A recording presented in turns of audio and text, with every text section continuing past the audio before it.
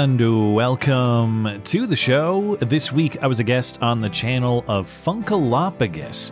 He's a listener who makes silly videos for a good laugh and to have conversations with interesting people. We talked the origin of first principles, the nature of truth, how to handle and use comedy in dark times, and much more. If you like what you hear, and I hope that you will, check out the Funkalopigus channel, linked in the description. Thanks for listening and enjoy. For those that don't know you yet, how do you describe what you do? Well, I used to go by the title of YouTuber, but now YouTube doesn't seem to want much to do with people like me. So I guess I find the title content creator kind of cringe, though. So talker on the internet, I don't know what title you would give it, but I make video content in a short form twice weekly, and in a long form on a Sunday night stream. We do a call-in show on Wednesday night as well. But yeah, I mean, I'm trying to figure out what's true and what's sane in the world by talking with people on the internet. That's the general idea. That's a pretty good way to put it. Yeah. I typically just do cringe gaming stuff, and every now and again I interview somebody that went through something pretty extreme or really out of the ordinary. And I don't know, I just took a shot at asking you some questions, and it worked. So yeah, why not? Thanks for hosting me. I appreciate it. Yeah. All right. So a lot of what drew me to your channel years and years ago, like pre-Evergreen stuff, was that you don't just cover topics I'm interested in. You cover them in such a way that you get at the core of the issue. And I find that you tie it a lot back to principle of the matter and what people should really be focusing on instead of getting lost in the weeds and all this and this. And so I've kind of wanted to ask you, where do you think that people's principles come from? How do they form? Where did they get those? Well, thanks for the compliment. I appreciate that. But I think that, yeah, obviously principles are important. Where does that come from? Anything that's fundamentally true is something that I think we observe in the natural world. That's kind of the basis for our entire social structure, our entire government structure, is what natural laws about the world can we observe by observing the world in its natural state. What is it that people are doing in their natural state before government ever exists, before any of the rules or interference that we impose on each other ever exists? Fundamentally, people are trying to survive and prosper. And I think whatever that natural drive that's in people, wherever that comes from, the moral obligation for all of us is to recognize that and to live according to that. So where do those principles come from? Well, they come from a fundamental recognition that human life has value and purpose, and that it would be wrong for us to interfere with somebody else in pursuit of that purpose. That's like the base level stuff. And I think everything beyond that is sort of built off that fundamental premise. Okay. Yeah, that makes sense. I kind of came at this sort of how Jordan Peterson he'll talk about heroes. And a lot of times young men will kind of put their father in that slot. And a lot of, say, like biblical stories come from their need to be a hero and kind of living up to that, becoming that a little bit. And so I also kind of look at it as, that's why a lot of media does have an important slot, is because sometimes people don't have that, and they kind of sometimes wrongly idolize something that they see in media or anything like that, and they kind of draw on the good characteristics that they see from even, say, like Superman or their father having the discipline to chop wood at 7 a.m., that kind of thing.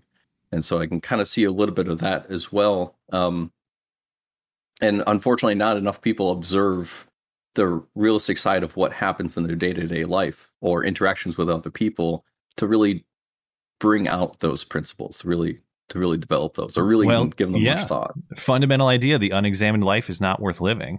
You need to understand why it is that you do the things that you do every single day. And if you can't explain them, you shouldn't be doing them, or you should consider an alternative approach.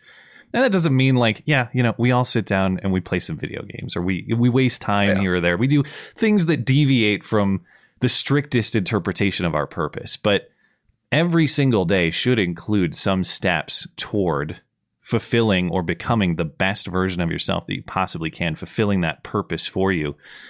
And when we think about what is a good man, what is a hero, it's somebody who is actively doing that for himself and in the context of a father for his family. And after that, probably in a broader sense for community or society as a whole. But that's the other aspect of all this, I think, that has to stay in focus. It's the order of who you take care of first, you know. And I think we have this sense that heroes take care of everybody and they're selfless. Well, you got to, I mean, maybe they are, but you got to put yourself in position to be able to do that. And you referenced Jordan Peterson. I mean, that's kind of a fundamental concept there. Clean your room, make your bed, but really take care of yourself. It's not a selfish thing. It's a recognition that I can't take care of other people effectively if I haven't taken care of my own house first. And and that's a fundamental concept I think we need to get back to. Instead of assuming responsibility for everybody else out there and trying to control them, control yourself first. Put yourself on the right path first. Yeah, no, I totally agree. And I'd even say that things like taking some time to game, or having a few extra beers, if done in a controlled and balanced way, can serve a purpose in and of itself to kind of pump the brakes a little bit on being too over the top. Jocko Willink, for example, the guy posts a picture of his watch every morning at 4:30 when he's getting up to pump iron and doing insane stuff. And every now and again, I'll see a post that he puts out of, utterly destroyed this thing. And it would be like a picture of a donut with like this huge chunk taken out of it. And it's got like icing drizzle all over it. And so taking that time to be good to yourself as well, I think is also really important. Yeah, it's a matter of broad trajectory as opposed to specific analysis of every single thing, I suppose. But I mean, like I said, in general, if you have behaviors that you can't explain, evaluate those. They should be in pursuit of something important. Yeah, no, that's a really good bit of advice. Do you? And I know kind of what my answer would be, and that's I'm just a bad interviewer. Just don't mind that, but. Do you feel that people's principles change over time? And if so, how? What's maybe the most appropriate way for that to happen? They certainly do. I mean, I would say that mine have, but that I wouldn't say change necessarily in my case. I would say sharpen, become keener, become more conscious of. I actually, well, maybe I want to think about how I say that. I'm not sure that my principles have changed that much. I think my ability to consider them and apply them to any given situation has improved. Because when I used to, sometimes you look at a problem in the past and you think, well, I would have answered it this way because I thought that was the so-called good guy way to answer it. But I now see, even though that's the feel-good answer or the knee-jerk answer, it is contrary to more fundamental truths that are important, not just in my opinion, but important as a matter of the fundamental way that the world works. Does that make sense? Okay. Yeah. No, that makes sense. I'm kind of talking too broadly here, but can you change your most fundamental values? Yes. But I think that what's going on for people who change their minds is more of a recognition of those fundamental values than a change of what those values are. I think those values are actually more grounded in natural reality than they are just in our subjective opinions. So I don't think that they actually change that much as they exist. Because when I talk about first principles and sort of fundamental laws of the world, they're not just there because we invented them in our minds. They're there because they're a product of the natural world, right? They're inherent. So it's kind of our ability to understand and recognize and apply those as opposed to the values or the principles themselves actually changing. Okay. So I think really when you're talking about intrinsic values, principles, things like that, a lot of times people's experiences will ideally shape them and if they're looking at it reality objectively to sharpen their goal, to sharpen their focus on really what's best for them.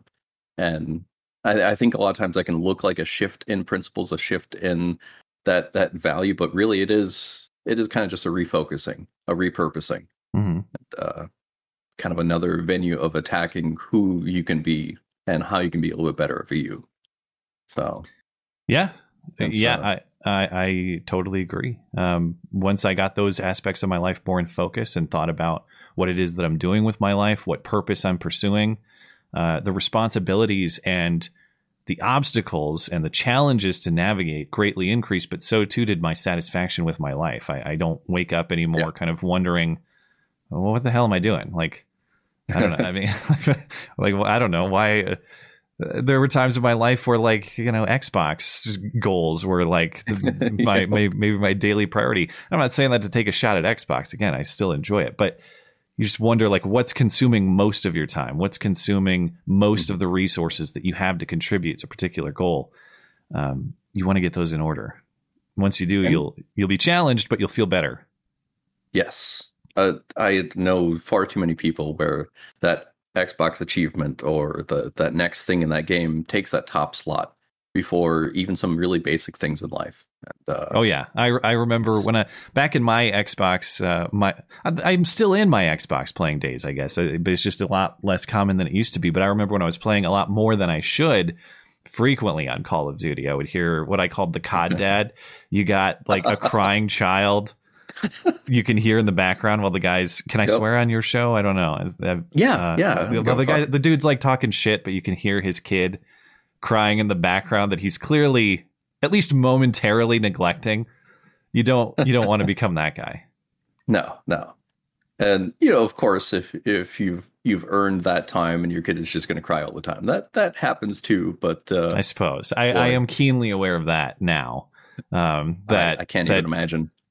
Well, kids, especially newborns, they just cry. They just cry, and you have to be comfortable with just letting them cry sometimes. That said, I probably wouldn't broadcast it over the internet in that way. Yeah, true. Does that ever actually get comfortable? You know, you say you got to get comfortable with that, but is that more just you kind of hunker down and just kind of let it happen? Yeah, that might be a better true comfort. That might be a better way to describe it. I'm sure it's not just me. I'm sure it's something that is kind of biologically ingrained, but the sound of a newborn at 11 out of 10 volume, one of the roughest sounds in the world. And it's designed to be that way, of course, because it's supposed to get our attention. It's supposed to tell us, hey, something's wrong. I need you to take care of it. So that's why I say it's probably not just me. It's a biological thing. It's biology telling me, this is the urgent matter that you got to take care of. But yeah, I would rank 11 out of 10 newborn scream way above fingernails on chalkboard, way above any of the annoying sounds that the world can produce. It is something else, man. But yeah, it's not, I guess I would say you never really, at least in my experience, you don't get comfortable with it, but you understand that not every single one is an emergency. It's not a 911 situation. It's just, okay, you got a little thing to deal with, and that's about it. Oh, man. I bet at first, though, it probably feels like each one is a 911. I just have a dog, so. I'm not, there are a lot of similarities, you know, so they're not the same, obviously, but, you know, when you have dependents, animal or newborn baby, there are a lot of similarities between them. But sorry, what was your question? I lost my train of thought there. It's okay. That's fine. Just about when they first start that crying. One. Well, for me, like when you first hold your kid, they seem so fragile, and they are. But you're so afraid of breaking them or hurting them. And in my case, I saw the nurses. I mean, they handle them like footballs at the hospital. They tie and tight. They carry them around, toss them around. The way the quickness and the efficiency with which they change diapers, you realize, like, okay, they know what they're doing. They're doing this every day, and they're not breaking kids. Yeah. So that fear of being a little too reckless with your handling goes away pretty quickly. And so too does the fear that a crying outburst is some kind of emergency, because it's almost always not. Yeah. I kick a lot of kids for a living. I teach martial arts. And so I not anyone that's going to start screaming or crying if I hit them, but still there's that little bit of satisfaction from winding them up and then send them on home. And I might talk with the parents afterwards, but like, you pay me money to kick your child. This is pretty great. This is a satisfactory arrangement that we have here. I don't know much about that specifically, but I do know that, I just think that our parenting and our child raising philosophy needs a lot more toughness in it than I agree. Maybe, yeah. I don't know. Obviously, I don't know what your upbringing was like, but we're probably the same generation, roughly similar age, I'm guessing. And and the trophy participation trophy, sort of everyone's special philosophy, not good.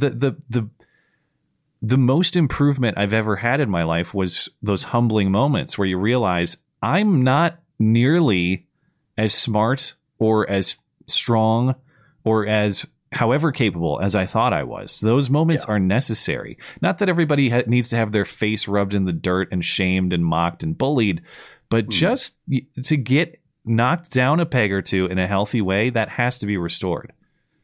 Oh yeah, I 100% agree.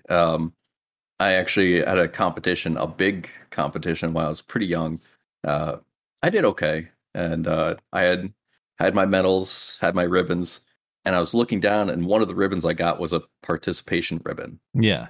And I was probably, I was 20, no, it was 2000. Holy crap. I was 10 years old, and I kept everything but that participation ribbon. I think I threw it away that same day. Yeah. And everything else got a frame and put up on the wall, but not that one. Because that kind of actually made me feel worse in a lot of ways. I don't know. You want to truly earn your accomplishments. And when you don't succeed or you underachieve, you want that. I don't know if shame is the right word, but that realization that I'm talking about, I'm not that good. I need to improve. You want that. And when you get an award for that, it's a weird feeling because it gives you the impression that was good enough, but it wasn't. You need to work at it more. Yeah, especially in the case of the competition, I'd trained for months and worked my butt off. And just to get one of those just for being there. I don't know.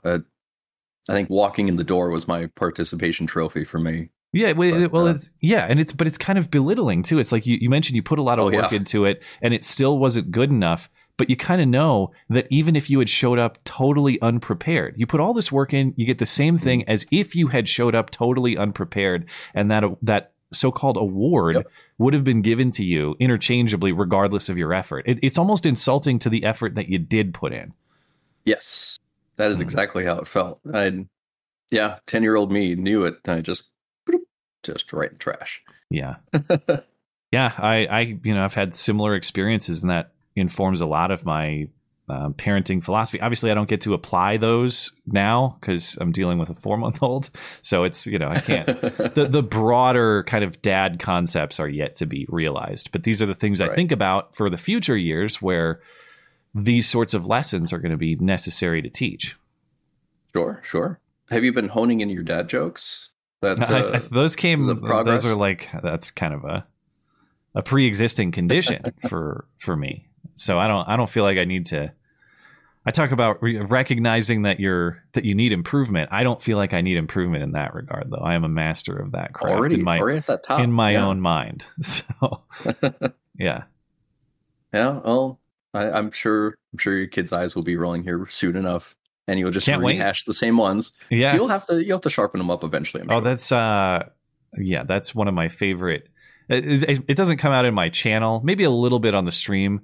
A little bit in the stream. But I love running jokes into the ground. Like once they're dead and the horse has been fully beaten, they're almost funnier. Yeah. Just absolutely make them as stale as you possibly can. That's part of the comedy. I think that's the essence of a good dad joke. Yeah. So especially with this pandemic and how it's been handled, and everybody's been put through the ringer in their own right, and we're starting to see how everybody really deals with something that's difficult. There are a lot of big, broad questions that could be asked there, but that's probably the hardest one. What has been your favorite kind of meme or kind of funny moment to come out of this general time zone? I was going to say year, but I don't know. They've all been pretty tasty. The funniest thing about all of this, What would be your favorite meme from all this? I mean, are you talking broad concept? Or are you talking like specific event? Oh man, see that's what makes it so tough. Let's pick meme.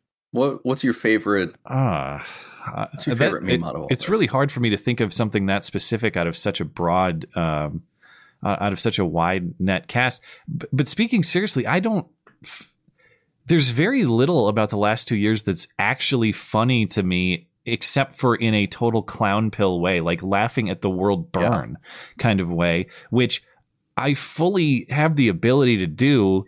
And I understand that there's some value to fiddling as the Titanic sinks, but I don't find those things funny in a ha-ha way, I suppose, to borrow the phrase. You might make like those momentary jokes, but it is the concepts and the values and the principles that are at stake over the last 2 years are not just jokes in passing. They're not even meme worthy to me. These are fundamental concepts of truth, morality, and just the broad ideas around which our society is built. That I know I'm kind of punting the question, but it's really not that funny to me. Like it's actually gravely concerning. And that's why I'm so passionate about these things, or as passionate as I am, because we're not watching a literal fire, but we're kind of watching a slow burning metaphorical one. And it's taking out everything that is the foundation of our society. It's a coal fire at the base of what we're standing on. Yeah. So I don't know. I can throw the question back at you. Is there a particular meme moment that got you? Maybe it'll jog my memory a little bit.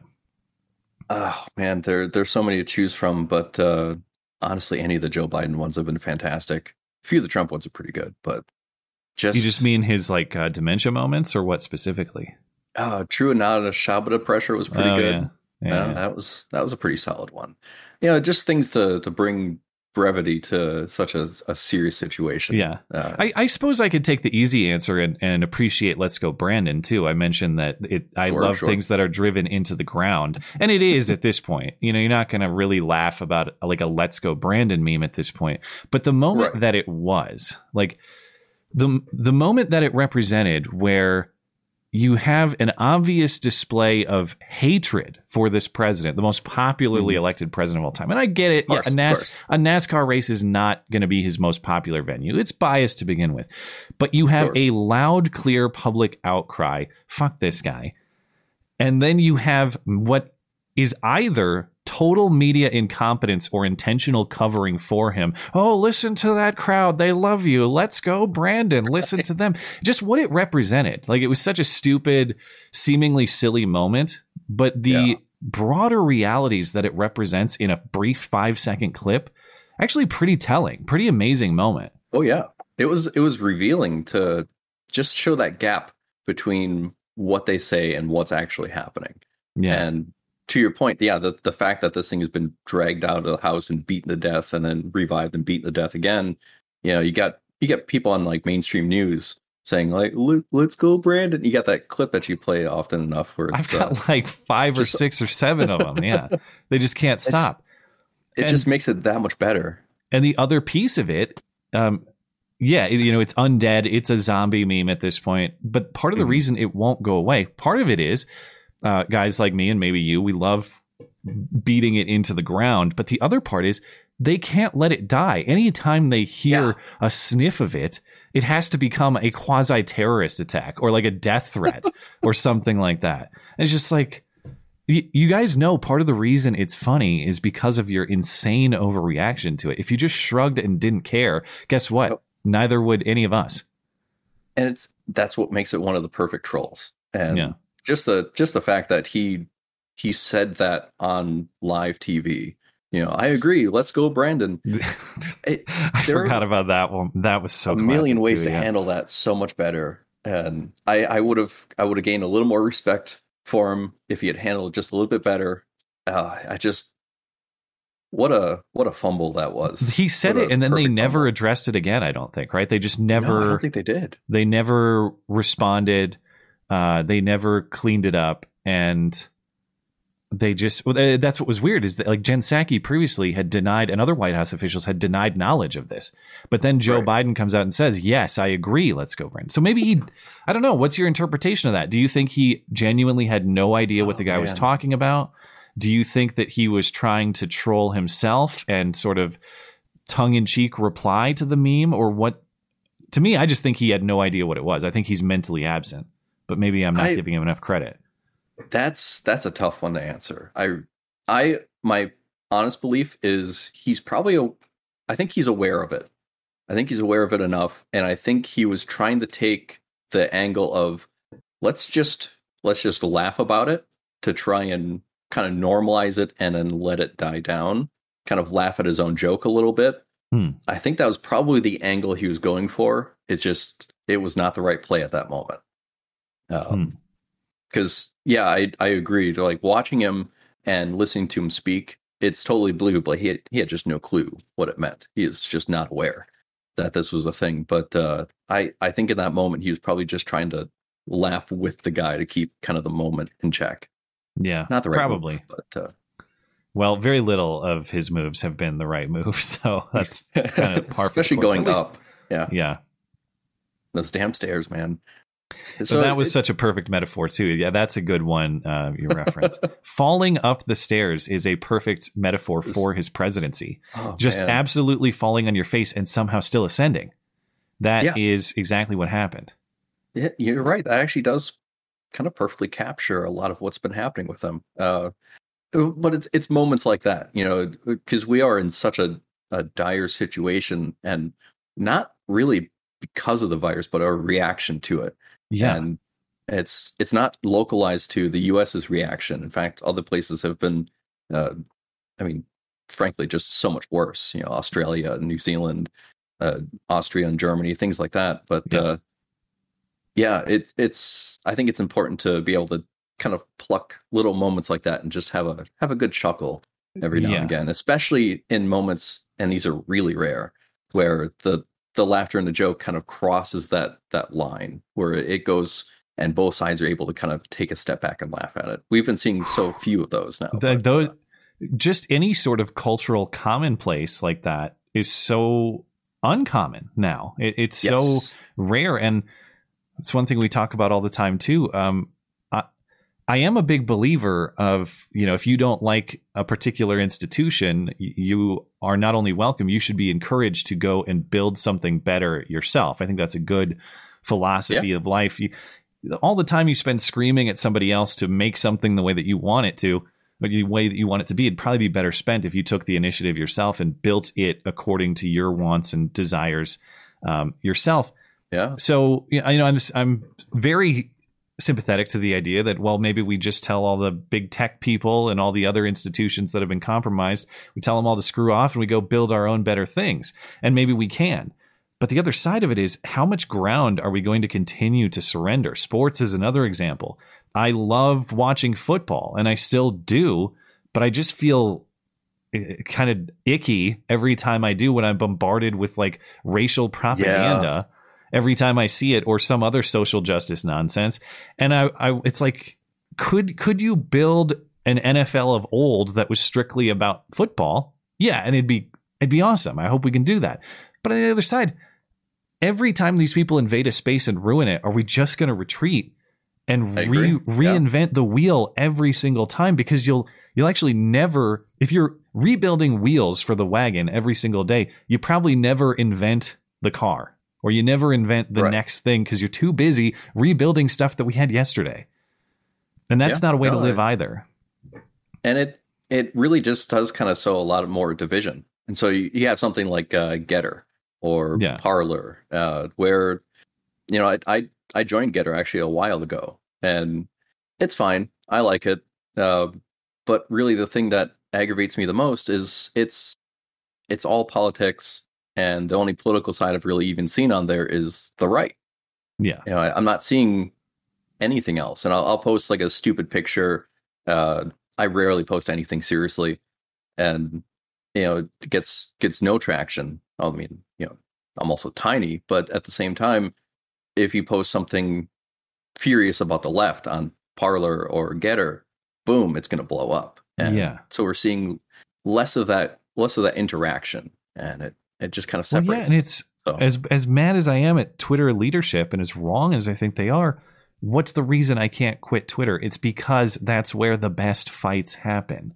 Yep. And to your point, not just where I can watch blue checks of all sides trying to dunk on each other, and it's hilarious, but it's also the place where I go if I want, for example, sports news, or I want video game news, or I want to know what else is happening besides the political fights that I enjoy.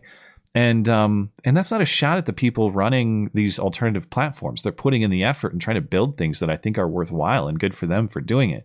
It's just a bummer, and it's a recognition of the reality that you're talking about. When you build this many partitioned silos where if you're in this box, you go here, if you're in that box, you go there, and we're never to interact, that is the natural result. And it's boring. Even if everybody on Parler or Getter is right, it's boring. It's not as fun. I agree. That sucks. Yeah. It's not the fault of those platforms, but that's why I always get pissed on Twitter when someone gets banned, like Marjorie Taylor Greene, for example. Right. And you look at the replies, and half the people will say, "Oh, you go get on that echo chamber over on Parler or Gab." Well, why are they echo chambers? It's exactly because you're booting people like this away from your out of your site. You're building the echo chamber while decrying the echo chamber. But they never seem to recognize that. And oftentimes people forget that, to go to these other platforms, they don't have to talk politics. A lot of people I know, they don't want to go there because it's like a right-wing echo chamber, and they're not totally wrong, but you don't have to be afraid to go there to be taken down politically if you just post pictures of your dog. Right. Post stupid cat memes, and you'll actually enjoy it. The correct answer for Twitter and everyone else is just to allow the user as much filtration and control as they want. People who annoy me, and maybe I don't want to give them the satisfaction of a block, the mute function is wonderful. They just mute entire topics you don't want to hear about. True. And just when the user is in control of filtering his own experience, that's great. He gets what he wants without imposing his will on the rest of everybody else and controlling what they're able to see and enjoy. Yeah, no, I totally agree. That the only thing I disagree with is I kind of love it when people just come at me for the smallest things. Yeah. I don't know. Maybe if I actually had like more followers, I would find it really annoying and start blocking, muting people. But I once pointed out that wearing a certain hairstyle in Animal Crossing was not racist because the player was white. Yeah. I thought that was a pretty easy take to have. And boy, what followed was about 2 weeks of people trying to get me to admit to being racist, and they call me a Nazi, and they're posting snapshots from me on my channel where, I don't put that kind of effort in. Yeah. So they're trying to embarrass me with something I had out there publicly. And I was like, hey, thanks for the shout out. Yeah. Great. Yeah. But that's the thing. It's like, it's not that I don't have the skin thick enough for that sort of thing. Right, and I'm sure you probably do too. It's not that it bothers me if someone says something mean about me on the internet. It's a recognition when I talk about like blocking or muting. It's really just understanding. We've talked about purpose and using your time wisely to start. It's just an understanding, especially now that I'm in the parenthood stage of my life, or even before when I'm just on the like trying to stay on the straight and narrow work wise. It's an understanding that getting lost in a half day's Twitter fight, even just to like talk shit and dunk on people for fun, is not an effective use of time. And That's I'm true. Totally the sort of person where once I'm in the fight, it's very hard to just stop and look away, whether it's like a salty email or whether it's an angry Twitter reply. That it's just once the thread begins, it's very hard to put it to bed. So my philosophy is just don't start those unless they're really fights worth having, and most of them aren't. So that's why I try to walk away from them as much as possible. It's not like I'm muting everybody who says something critical about me. It's the sort of what I'm talking about is like the belligerent person who's like a genuine obstruction, someone who is just absolutely coming at you habitually. That's what I'm talking about. That's fair. I get DMs all the time. I hope this is a bot account and things like that. And yeah, I'm not going to reply. I'm just going to let you craze up my DM box for a little while. I need to master that art. I've gotten a lot better over the years. That was my New Year's resolution a couple of years ago. Fewer Twitter fights, fewer internet fights in general, and I've stuck true to that mostly. But I kind of have to do that. Well, it's just as a philosophy in terms of making what I make. I don't like to be guided. I don't want to, put my finger in the wind and try to figure out what it is that people want me to say or what I'm supposed to say or how mad is someone going to be if I don't do this or say it that way or whatever. Right. So just shielding myself from kind of the onslaught of comments and criticism, however valid they may be. I'm not saying that to dismiss any of the points that people want to discuss. Right. It's just that I don't want to be guided by that. I don't want to be like a puppet of the mob who is simply doing what the hecklers want me to do. No, that makes a lot of sense. And sometimes that'll happen even kind of subconsciously. If you get a lot of criticism for a certain way, you might inadvertently find yourself changing what you do. Yeah, exactly. I want everything I make to be as like as authentic a representation of what exists in my mind organically, as opposed to just like, well, so and so expects that I do this and say this. All right. So got lost in Twitter there for a little bit, which is fine. I don't want to have like a rigid structure for anything like this, but so do you see truth as a main principle to have? And yeah, I think it's probably the highest pursuit, the highest value. So then looking at it, because people will say like my personal truth and things like that. But when you look at truth as a principle, are you looking at it as objectively finding out what is true, or the more personal, just trying to adapt yourself to what's true out there? I guess more of the introspective, being true to yourself more so. Which perspective do you take on that? I'm not entirely clear on the distinction that you're making there, to be honest. Okay. But I don't know if you want to explain it a little bit more, or I can explain my thoughts on what it means to pursue the truth, I suppose. But can you explain that distinction a little bit more? I'm not clear on the either or. Well, I don't really necessarily think they're totally separate. Okay. And that's kind of why I want your look on it a little bit, is because you can, I say it, some people are really rigid in, all right, the truth, we have to find out what's true of the matter and find out what is the objective truth of this thing that happened, or your interaction with other people. And sometimes it kind of I feel like it takes the self out of it, and it gets a little harsh to where people they get an edge to them and they get kind of angry. But then there's also the look at it as truth as a principle, being as true to yourself as you can. And so being open and honest with yourself. For example, looking at, why do I do the things I do on a day-to-day basis, and not muddying the waters at all to let yourself get away with certain things, but being open and honest about what you're doing, and then pushing forward and still observing out there what is true, so you can be as honest to yourself. I guess it's kind of a different look at it. In either scenario, I would say that fundamentally the truth is something that exists objectively outside of each and every one of us.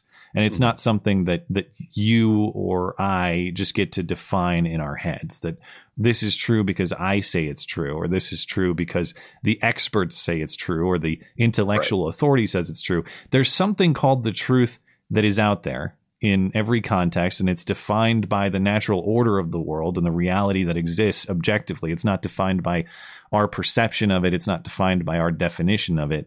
It exists. And I think fundamentally what we're trying to do is assess, acquire, understand that truth. The honest among us doing that as objectively as possible, putting aside your subjective biases and your own preferences for what the truth might be, and assessing it honestly. But I don't know if that answers your question. I mean, just fundamentally, the truth exists out there not necessarily in here being your mind. The truth Right. is something that exists in the world, and it's our job to acquire it, understand it, and sort of import it into our minds. Does that make sense? Yeah, no, that makes sense. It's always a tricky one to kind of navigate, and I've gone from listening to, say, like people like Sam Harris talk about, mindfulness and meditation and all these different things. Of course, he's kind of gone off the rails as of late, which is unfortunate. To people like Jordan Peterson and other people like that, and talk about truth and go back and forth for many, many hours on what that might mean. Did you listen to their original episode about truth back like a couple of years ago? That wasn't it they were debating about God, but they got lost in just arguing what truth meant? Yes. For like 3 hours. I remember listening in the car and like almost pounding on my dashboard. What in God's name is this? It was just, it was two guys talking past each other, trying to out fart sniff the other, Yeah, that's what it felt like. That was not either of their greatest moments there.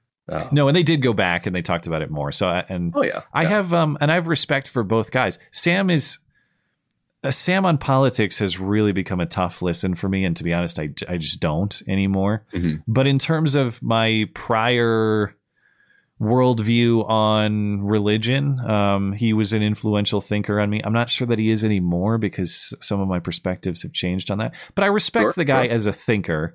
And I respect the guy as mostly a decent guy who's not trying to interfere. He's not the kind of guy, at least that I've seen. He's not going to come after you trying to censor you, generally speaking. As much as I may disagree with some of his takes, I don't recall, and I'm open to being corrected if I can't remember something. I just don't recall him trying to quote unquote cancel anybody. And even though that's sort of a baseline expectation, in a sane society, that's like baseline normal behavior. In today's society, that's something I actually have to credit. But even though I don't agree with all the things he's saying, he's a guy that I could still share a country with. That's kind of how I evaluate it now. Can I share a country with you? Yes, is the answer for him.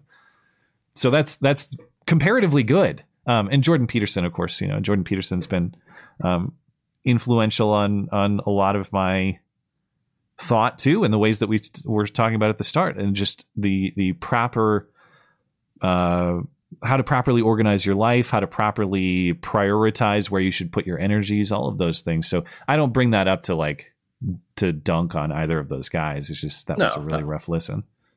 It's I haven't given it a full listen yet, so I can't speak too critically on this, but Sam Harris just recently put out another episode of his podcast where it was just him talking to his audience and kind of where he sits in a lot of different kind of pathways. And one of those was politically, and he was from what I've heard, I haven't gotten to this part myself just yet, but he was calling for cancellation of a lot of people. Okay, so maybe I'm wrong. Maybe I need to update my Sam listening. Changed a little bit more, apparently.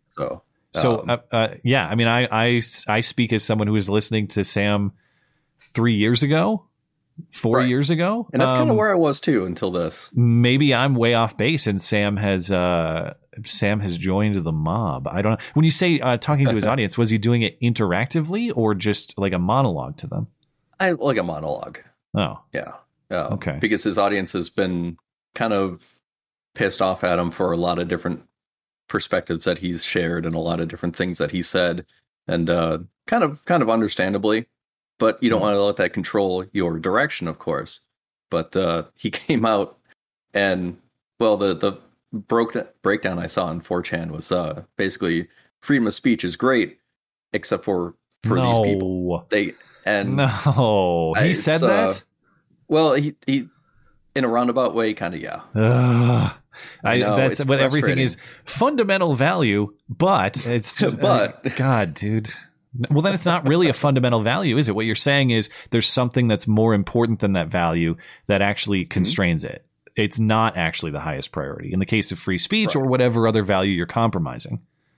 And it's kind of taken the perspective that we're given these rights, we're given these values from something else that can just take it away as a punishment. And, I think the rules of the world, the sort of natural law that we started on, I think that is the establishment of or the creation of something higher than us. I don't know I don't know what that is. That's kind of the quest that I'm on. So I do think that they're given or established, but they're not given or established by people. And that's really that's really where we're getting into trouble, is the idea that our rights are given to us by the experts or the intellectual elite or some person who is supposedly bigger, better, stronger, smarter, whatever than us, and not by the natural order of the world, God, the creator, however you conceptualize that. Whatever it is that gave order to the world is what gave you those rights as they naturally exist. And we've really lost sight of that. Yeah, no, I totally agree. It's been really hard to watch a lot of these people that would talk shit on celebrities being so popular amongst the younger crowd. You know, they like MTV generation idolizing people that are on, you know, Real Talk and things like that. And then they immediately turn around and then fall into that same trap themselves with talking heads on CNN and even Fox News. Like, you get Dr. Fauci out and everybody just locks step right in line. And it's I can't understand or don't understand not just the respect for him, but the uncritical obedience to that man. It's just bizarre. He's a weird little elf guy who's figurine? I know. He's just an elf man who's been a bureaucrat in government for decades. And okay, I mean, he's deserving of the same, I suppose, respect as any human would be, but he's not a god. He's not like this weird idol that he probably does. In fact, I know he does. He knows more about the specific scientific concepts of virology than I do. Now, whether he's actually applying them honestly and whether he's being an evil overlord about it, that's up for interpretation. But the question is, just because he has a set of specific knowledge that I may not have, and by the way, I'm sure I have a set of specific knowledge in another area that Dr. Fauci does not have, but that does not entitle me to control of his life any more than his knowledge of this specific area entitles him to control of mine. And it's bizarre to see people surrender that concept. We talk about how all of this is so disheartening and kind of not funny earlier. The biggest black pill for me, the biggest piece of discouragement is not just that people are willing to surrender control of their own lives and their fundamental rights, but that they're eager to do it and that they'll shame others for not doing it. You think that we hold these things dear and that liberty or death means something as a culture. It really doesn't. It's expert advice or death. But in fact, you get both. You get expert advice and death when you live according to that philosophy. So it's not a good one to take. And that's, I don't know. It's just people think that that death is like strictly preventable, that death can be cheated, that we can avoid. We're all going to die. And yeah, we should probably try to avoid dying in a crazy car crash tomorrow if we can help it. But when you sacrifice everything about today in pursuit of avoiding death tomorrow, you sort of defeat the purpose of living. You've sacrificed. It's one thing to sacrifice 14 days in order to live a longer life. 14 days is now 2 years. And a lot of our fundamental and normal aspects of our culture are totally upside down now. Yeah. Will we ever go back to the normal that existed before? Have we sacrificed large qualities of our life in pursuit of avoiding death? Yeah, you can't nerf the world. And to use the video game terminology, the world is OP. You're right. It's it's a rough place. We're all fucked in the end. I mean, really, it's how much control do you want over that, and how much control should you have over that, and how little control you should have over other people's choices of that as well. Yeah. It's a hard thing for people to get over. Well, and it's just because I value my own direction and control of my own life, I value that for other people too. And I think when you don't, that's part of the vicious cycle here. When you don't actually value control of your own life, you're willing to compromise others' control of their lives too. Because that sort of reflection or that application of your own values in the protection of other people kind of falls apart. And I don't know well, I guess I kind of do know how it got to. I think all of it originates with the breakdown of the family, and a lot of these insecurities that we have that would properly be. I can't fault anybody for having insecurities and uncertainties and even being a little bit childish with their fears sometimes. We all have those. We're all afraid of spiders or afraid of snakes or afraid of viruses or whatever. The question is, who's responsible for helping you through that and quelling those fears and making you feel comfortable? Is it society at large, big daddy government? Are they supposed to come and kill the spider in your house, or is it your dad? Is it your mom? Is it your brother, your sister, your wife, your husband? The people closest to you who are most responsible for seeing to your day-to-day welfare. Are they the ones who are actually responsible for this? And once we've abdicated that, once we've destroyed that relationship, all of a sudden everybody looks to the big amorphous government God to solve every single problem in the world, including the spider in your bathroom. And they can't do that. That's just, it's too big of a problem for them to solve. Even if they were benevolent enough to try, which they aren't. They're actually evil bastards. So they're not only are they not going to kill the spider in your bathroom, they're going to release spiders into your house and then tell you they're not there. That's what's going to happen. It essentially, I see kind of the overreach of government as being run by the cast, or at least the characters of It's Always Sunny in Philadelphia. You have I don't know the show really well, but it's fantastic. Yeah. Oh, it's fantastic. You would have a spider in your bathroom, and they would send in a SWAT team to take care of the spider and inadvertently destroy the rest of the house and release more spiders and a couple monkeys in there just for good measure. And then they would have a press conference and brag about how effectively they do this. And that's if they ever show up. Like ironically, the best answer would be they promise to kill the spider, but they don't actually ever show up. That would be a best case scenario. $2 million in spending. Yeah. Yeah. Oh, man, that would be just fantastic. Everybody needs that to happen. So kind of a clown pill question for you. Because the actual event of what's happening and seeing people and society kind of break down and more things just kind of twist and turn it's really hard to find comedy in that. It's really hard to find anything funny in this. And that's why I think those moments of little memes that went just a little too far, things like that are really, really important. But how do you feel comedy can be used as a tool in moments like this? And we got people like Dave Chappelle, Joe Rogan doing fantastic things with this. Yeah. What are your thoughts on that? Well, I think that comedy is a natural outgrowth of any taboo truth. That's just kind of what happens is where there are truths about the world that we're not supposed to discuss or that are treated as forbidden for some reason. They naturally end up in the world of the joke, as they should. And I suppose, even though like I said, I don't want to laugh too much about the downfall of a potential downfall of our country. Of course you're laughing, yeah. Because it's but that's the thing is when things are so, it's sort of like laughing at a funeral. You laugh because you have to.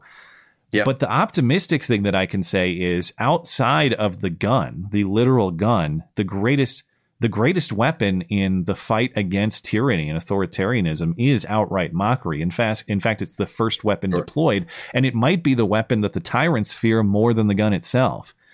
The truth wrapped in a good joke is irresistible. That's the saying, right? It's the power of a piece of truth that makes you smile. I don't know that there's anything that is more influential on a human being than that.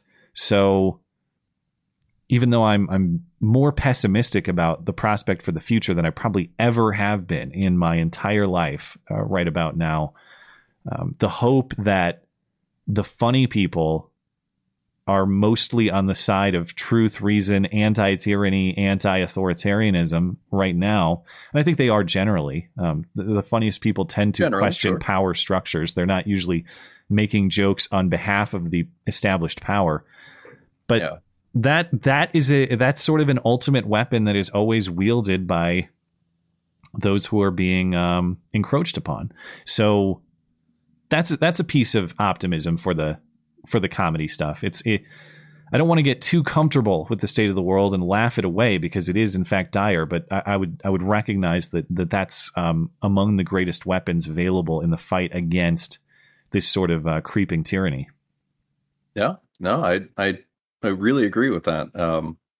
And I find comedy in some of the darkest moments can not just shed light to truth, but to just to gain a better perspective on a lot of things. You Yeah. mentioned, laughing at a funeral, and I, boy, even just thinking back to it, I kind of laugh a little bit because it was extremely inappropriate, but it worked. It worked so well.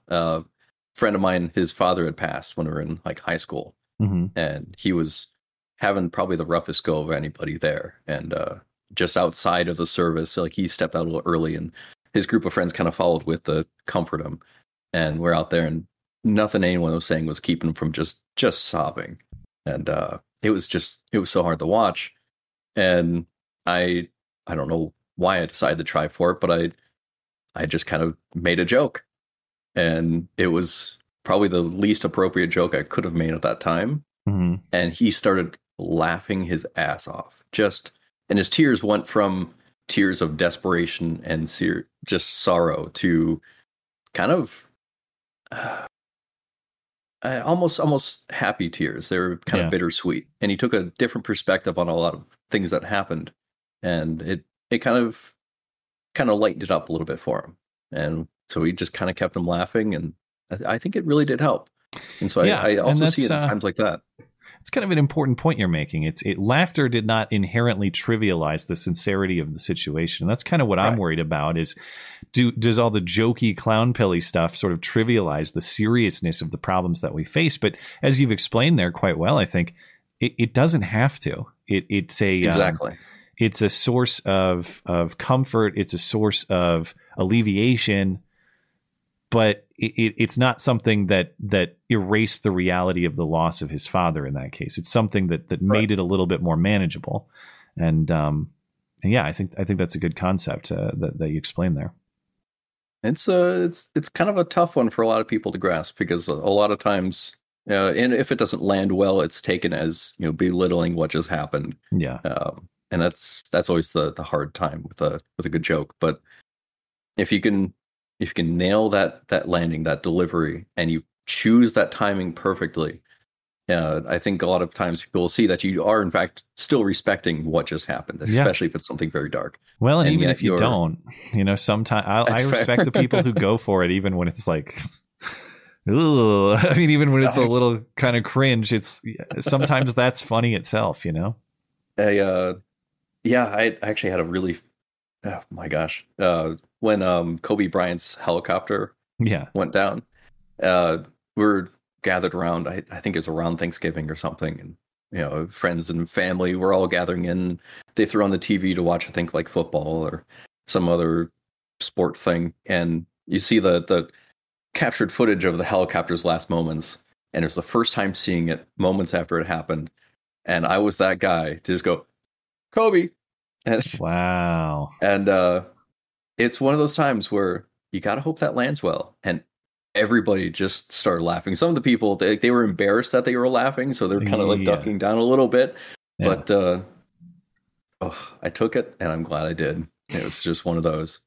A lot of respect for the guy. I'm actually not really a basketball fan, but I hope that when I go, I hope it's in a blaze of glory, and I hope that when I do, somebody is that guy for me. That's my main hope. Yeah, that's the thing. If I died later today, or I died tomorrow, sure, I would hope that people had and have respect for me and stuff. But I don't want anybody to waste hours of their life in misery on account of me. It's nice to be recognized. It's nice to be respected, but I don't want to be any kind of ball and chain on someone's life experience. Yeah. So you have to remember, the people you lose, they don't want that for you. The memory, you hold your memory dear, but you don't waste prolonged periods of your life in agony. Nobody would want that, and nobody should want that. Yeah. So the jokes help with that too. And it's also kind of another way of kind of not immortalizing, but giving more weight to their memory. Because the Kobe meme, that's been around for I don't know how many decades, but it's in like middle school, somebody takes a shot for the garbage can with a piece of paper, and you always yell Kobe, miss, and try it again.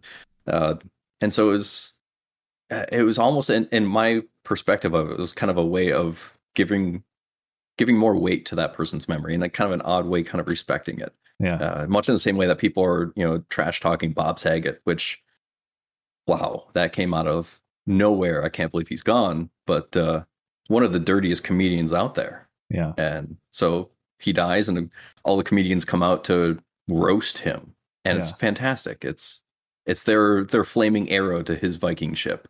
Yeah, is kind of the way I see it. So, well, and maybe we'll have to do that for an entire country sooner rather than later. We'll see. But but that's probably a good concept to end on. I do have to get going.